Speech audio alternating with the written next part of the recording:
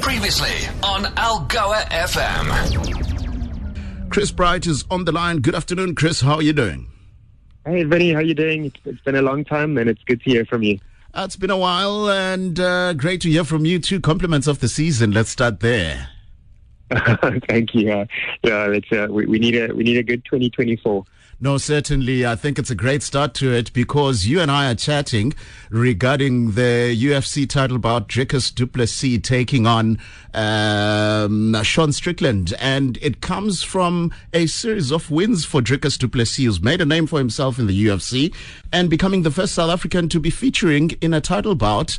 You know all about this because you're an MMA legend. You have your own record in the EFC, as well as having coached and made two champions in the EFC. Tell me your feeling about this title bout first off. Gosh, I think Dricus is a guy. People have been betting against him for a long time, and he just seems to climb against these unsurmountable odds and keep on winning. So it's actually quite an incredible story, I think.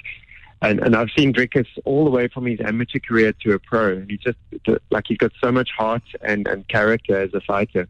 Yeah.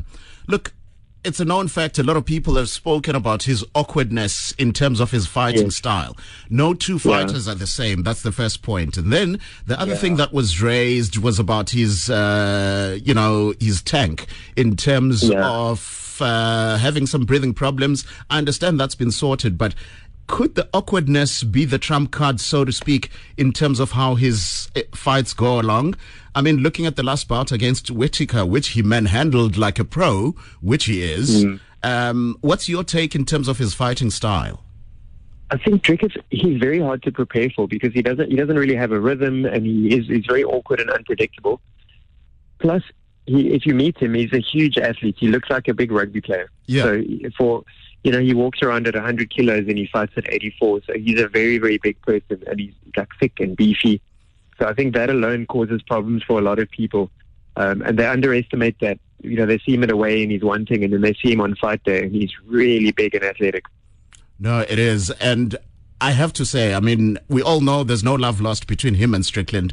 In the last outing, there was a bit of a brawl that happened, and I think that has escalated things. And Dricus has said that he's had a great camp and he's ready to bring the title home. What do you see happening in this bout in terms of the two styles and the two fighters getting into it, looking at it and bringing us some technical know-how in terms of what can play out? Well, I think where Strickland wins generally, he's quite durable, and he's a push-forward guy that never gets tired. But he's quite open to get hit. I haven't really seen much from his jiu-jitsu that makes me think it's world-class, and I haven't seen a lot from his wrestling. Obviously, he trains with a pretty high-level guy, so it must be decent. Yeah. But in terms of athleticism and power in the hands, I would say Dricus has the bigger likelihood of knocking him out. This was going to be my next point. I mean, I look at Dricus and I look at his natural power. In the fight game, as you would know, me being, a fight enthusiast. I know that getting into it, your natural strength plays a huge role. Skill set is a plus. Everybody can acquire skill, but your natural strength plays a bigger part. And for me, the way I see it, I think Strickland is in for a big one this time around. Yeah, I also think so. The thing with Strickland is you can't afford to fade. So, if you do get tired and Strickland is still there, he's going to cause problems for you. Yep. But I think if anyone finishes anyone, it's in all probability, Dricus has got a very good chance of finishing Strickland earlier. He's also got a really good guillotine. So if Dricus gets hold of your neck, we haven't seen this in the UFC yet, but if he gets hold of your neck, he's so strong with his squeeze that he will finish you. Chris, I'm going to put you on the spot here. 2 points.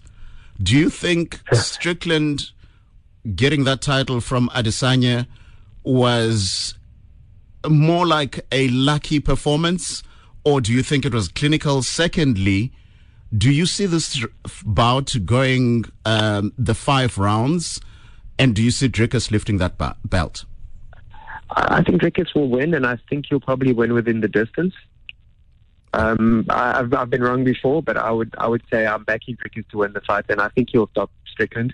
Yep. And largely because Strickland is like an in-your-face kind of fighter. He's willing to trade, and I don't know if you want to trade with Drickus. He does hit hard, and he's got a lot of power. And he's super explosive. If Drickus fades and gets himself tired, that could become problematic later. But I see Drickus finishing him in 2 or 3. Wow. Chris, as always, a pleasure to pick your mind, man. And thank you very much for sharing your expertise and your knowledge regarding the fight game. And we appreciate talking to us and wishing Drickus all of the best this coming Saturday, the 20th of January. It is on. First South African to feature in the UFC title bout. And it's against a champion that is Sean Strickland. Thank you very much, Chris. I think it's a pleasure. Have an awesome day there. Take care.